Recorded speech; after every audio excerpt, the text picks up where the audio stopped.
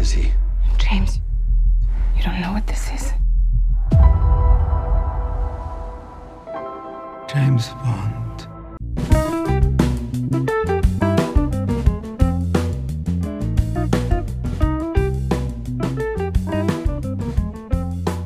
Hi, everybody. I'm Dan. And I'm Mike. So welcome to 15-Minute Film Fanatics. Here we are to do the 25th James Bond movie. We know it's been about a month since it's been out, but it's hard to get our schedules aligned as broadcasters as we are. So we've just seen No Time to Die. Actually, I saw it about a week or two ago. Mike has just finished it. He literally just finished it about 5 minutes ago. So Mike, you can go first.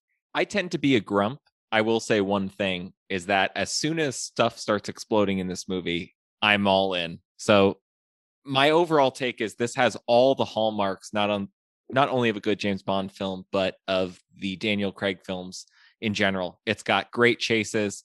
It's got a lot of twists.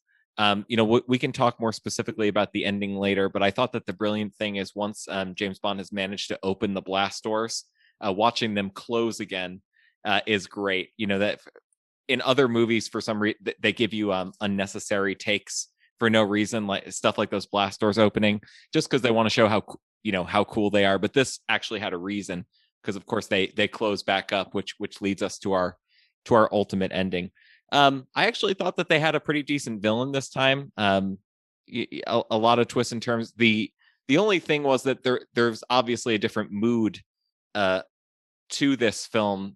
That's for sure. Versus Casino Royale or even something like Spectre. So what was your take on the mood? There's spoilers coming, and people are very worried on Twitter. When this came out, they said, please don't spoil anything. Don't post anything about the new James Bond movie. Now, if you think about the overall mood, let me go into it with the spoiler bit. It's ridiculous to say no spoilers for a James Bond movie, right? Why? Because nothing ever happens. Right. He saves the world every time. That's what happens. Now, you don't want to find out what his new chase scenes are going to be, or wasn't that cool when the guns came out and he spun the car around and shot everybody, right? But they're all the same movie, except for On Her Majesty's Secret Service. I know they're all the same movie. You and I have seen all of them, right? You've seen like all 25, right, of them? Right? Yes. Okay. So now that there's franchising, here's the mood. There's got to be like a main character who dies, right? So in Skyfall, first it's Vesper, then it's M. Here it's Felix, then it's Blofeld, right? But it's never James Bond. It's never James Bond. James Bond does not die, Mike. He does not die. And one of our rules for the last 3 or 4 seasons is we stopped doing movies that we didn't like or to complain about. So I don't want to be a jerk and tell people they like the wrong things, but I think this movie is bad in a specific way that contemporary movies are bad. And I think it's worth discussing. I think everything you see in the trailers is on display in this movie. Everything that made me roll my eyes about the Ghostbusters prequel was here in this movie. I think the mood was self-important. I think it was overly somber, and I think this is probably the weakest James Bond movie. I don't know if it's the weakest James Bond movie of all time. I admit that this is not one of my favorite movies. Let's talk about what we like really quick, and then we'll get into specific scenes, because I don't disagree with you at all. I certainly think that that's self-indulgent or trying to be important in some ways. This is like trying to move freight on a pontoon. James Bond is not meant to hold weight. It's not meant to be a utility vehicle. How many meetings did they have to figure out how they were going to kiss Daniel Craig's rear end to get the end? I'll tell you what. Well, I want a big finish. Okay. How about your Jesus? We're going to make you Jesus at the end. How's that? Oh, okay, that's fine. It was not good. It was not. Well, let's good. talk about what we like, because I did actually like the car spinning around, and he that I like. I like the car spinning around, but there was no action sequence in this that was even as good as the ones in Spectre. Oh, I thought the stuff in the woods was good. I was coming in with a positive attitude. Yeah, me too. I'm just as grumpy as you. I did. I did go into it with a positive attitude. I love Daniel Craig. We've talked about this. Casino Royale is great. He's a great James Bond. I like Spectre way more than you did. But yeah, Spectre was very beige. I think one of the things that I liked about this was Bond had a tendency to use the natural surroundings more than anything else. When he dodges the first motorcycle, he hides in the crevasse in the bridge, and the motorcycle flips over. He kind of tricks the truck and does the same thing. So I will say that a lot of the action scenes had a classic signature on them, including the final kind of fight up the stairs, which I thought was good. But I'll reiterate briefly what I just said, which is it seemed like the folks who made this movie felt like they had a responsibility to do something. And first of all, I don't necessarily know that they even know what it is. And B, whatever they tried to pack onto this vehicle, it was not intended to carry. And my whole moment is about that. So let's go to part 2. Okay.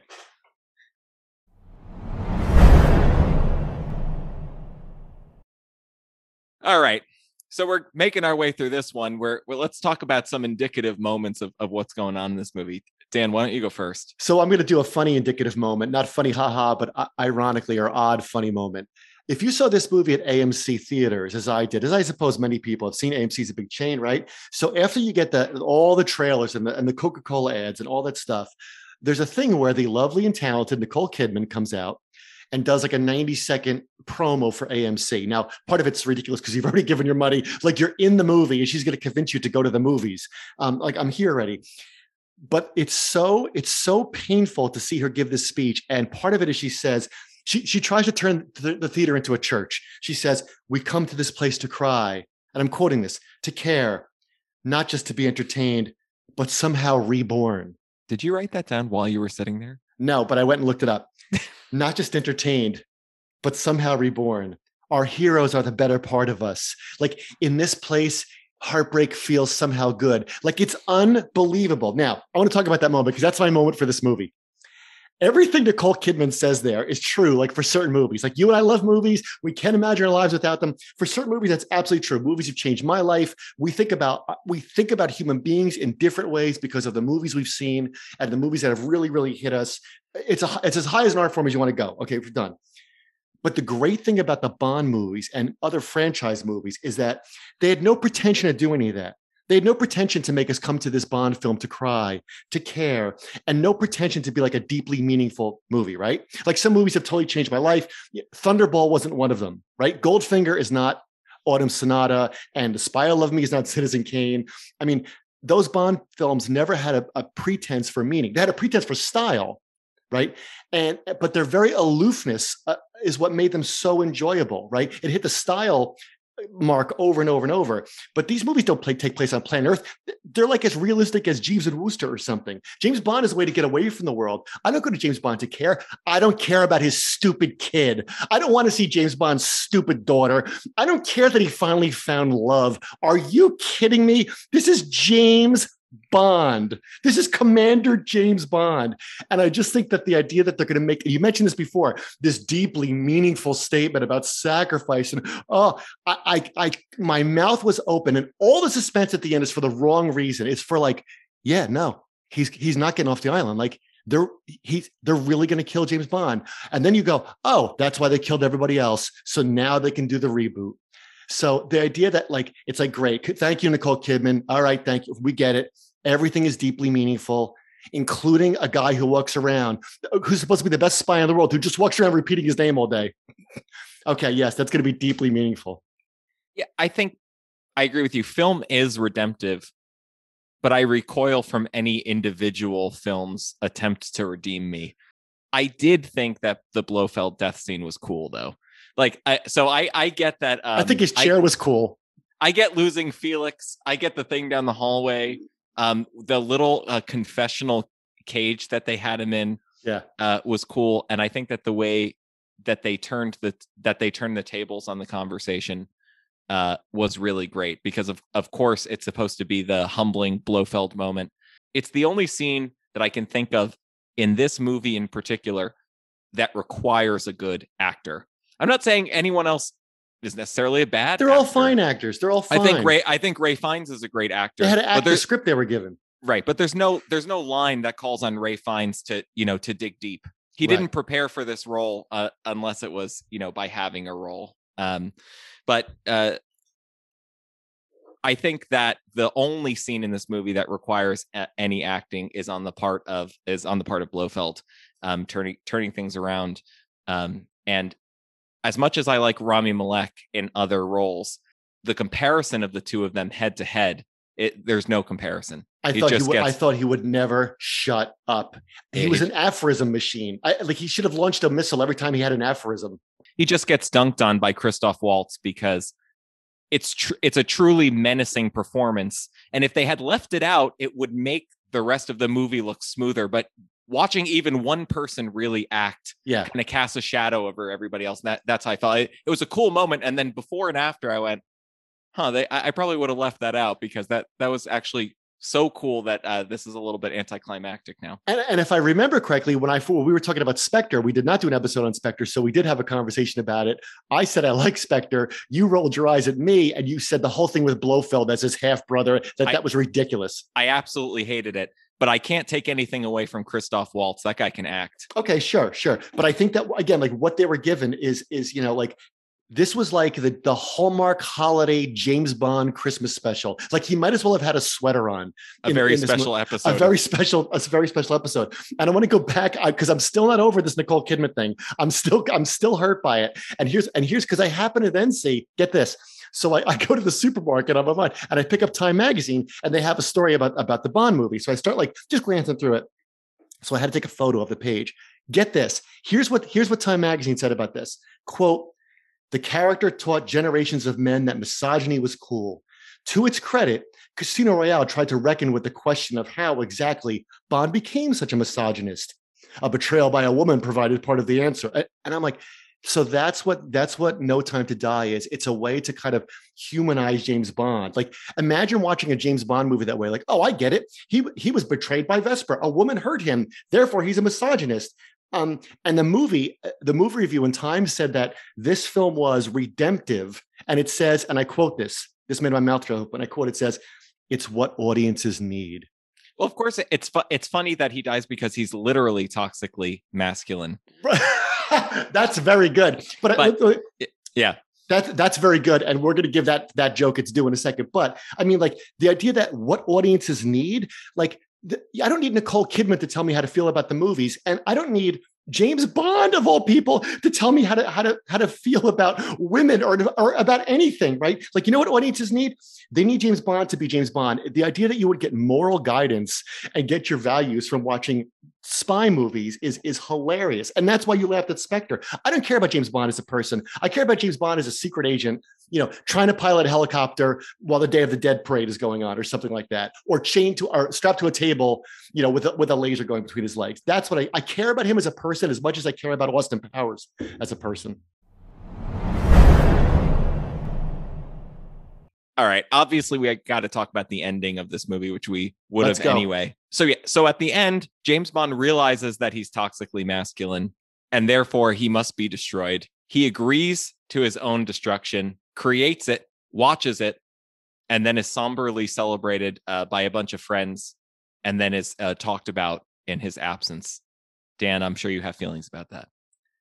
Nicole Kidman again told us that movie theaters are places for true magic. Now, I'm trying to think of when's the last time that really happened. And we've all seen movies over the last couple of years that really, hit us the right way. Parasite was one of them, right? We all could, the day we saw it, we couldn't stop talking about it for a month. I remember being 10 years old though, and seeing Star Wars. And I am not a huge Star Wars fan, but I remember being a kid when Star Wars came out and really thinking, even as a little pea-brained kid, like, this is different. There's something different about this. Like, I could just tell. I couldn't articulate it, but I could just tell. And so what happens? Like, Star Wars gets bigger, the CGI gets better, the graphics get better. And what happens to the movies? What happens to the Star Wars movies as the effects get better? They become awful. They all get worse. This James Bond movie. This is the rise of Skywalker, because what happened was the Star Wars movies took a turn.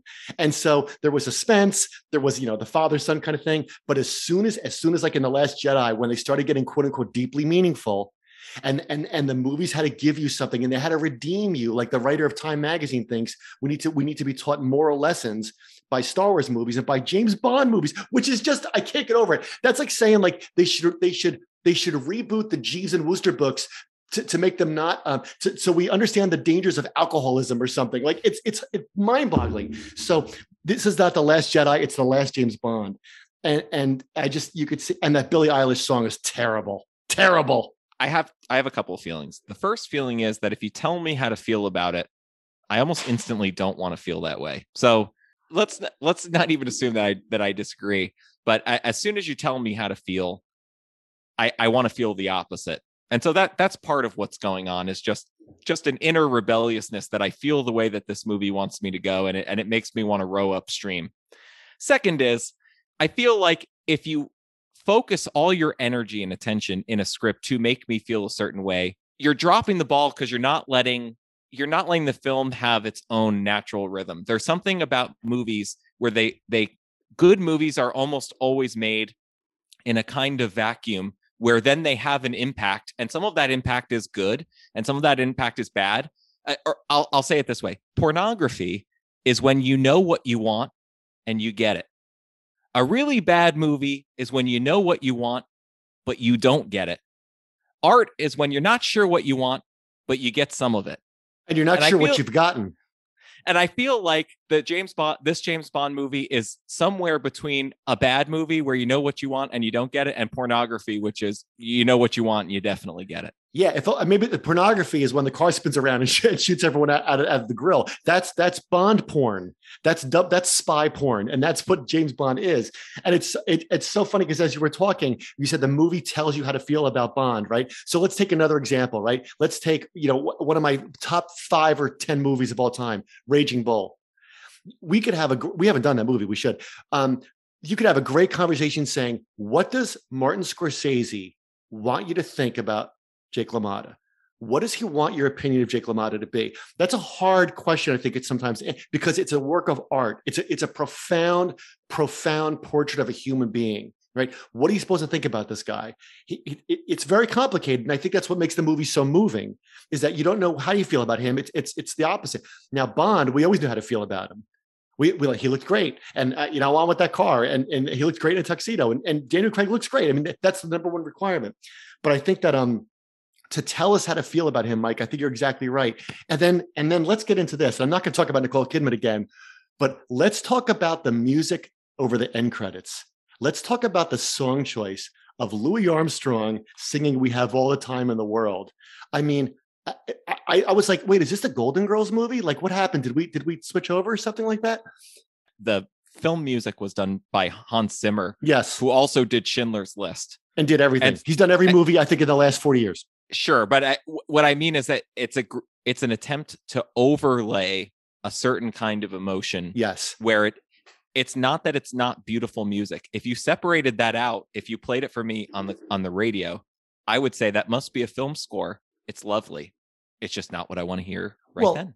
Well, the Louis Armstrong song isn't part of the score technically, right? It's the choice of it's non-diegetic music. It is not your favorite word. I owe you $5, but it's put in there again to tell you how to feel. I just didn't come to the movie to get fixed. Right, me neither. It's not actually about what the movie thinks. That's 5 or 6 steps down this process. I didn't need to be redeemed. It's not what the movie. It's not what the movie thinks. I didn't come to get fixed. I came to watch a movie. And there were parts of the movie that I enjoyed. I still think that Daniel Craig overall in the aggregate is the best Bond.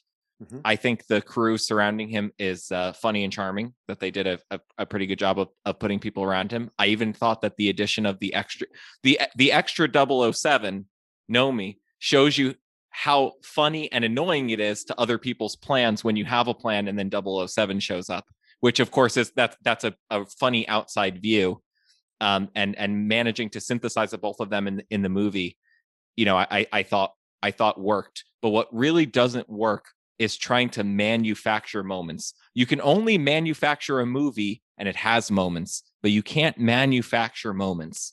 And I resent the attempt to do so. Like there are films you go to because you know you're going to get a moral and emotional workout, and you know that, and you welcome that, and you invite that into your heart.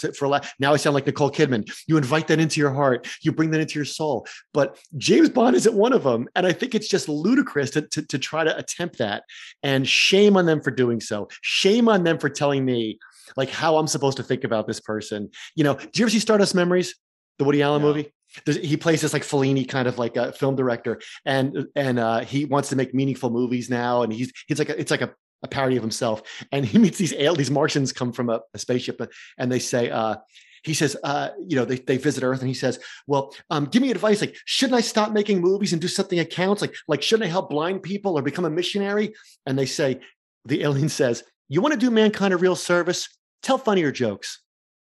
And that's exactly what this didn't do. I will say, though, that taking moral advice from Woody Allen is about the same as looking for moral advice from 007. And so those are equally ludicrous examples. But well, I hear what you're saying. But the point of the Woody Allen moment is that here's one more. Sorry. Sullivan's Travels. In Sullivan's Travels, Joel McCrea, right, wants to make the movie called "Oh Brother, Where Art Thou?" And he was going to make a movie that shows everybody how hard life is and the struggles of the poor. And then he realizes once he gets put in the prison, no, people don't want to see that. They want to see Mickey Mouse. You want to help people, let them get away from the earth for 2 hours. And that was one of the great things about the 007 films. I didn't need to be reminded of how everything is, there's no heroes anymore and everything's relative. Like I didn't need to hear that, right? I went to see James Bond to get away from that. And I don't mean to drive the point too hard. This has been done, though. The thing that they're trying to do, it's been done, and it's been done well by other people. But the problem is you can't steer the ship. You can just build it. If you build it, sometimes it goes somewhere. Parasite really is a redemptive movie. It hurts, but it's funny and it's entertaining. So is Unforgiven. And it's full of escapism and it's full of beauty, and you didn't expect it. And being a foreign film, and being especially a foreign language film that did well here in the United States, it had everybody behind it. It had film lovers behind it. It had people that supported it before they ever saw it because they liked the idea of it. And that's okay too.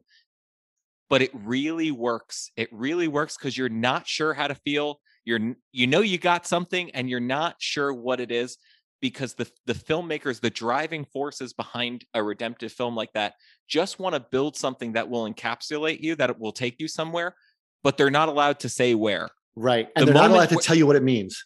The moment that you determine where it is, you can't even get people in the front door to get them down the journey. And that's the problem. This movie reminded me 100 times that I was watching a movie over and over. And it reminded me that I was watching Daniel Craig.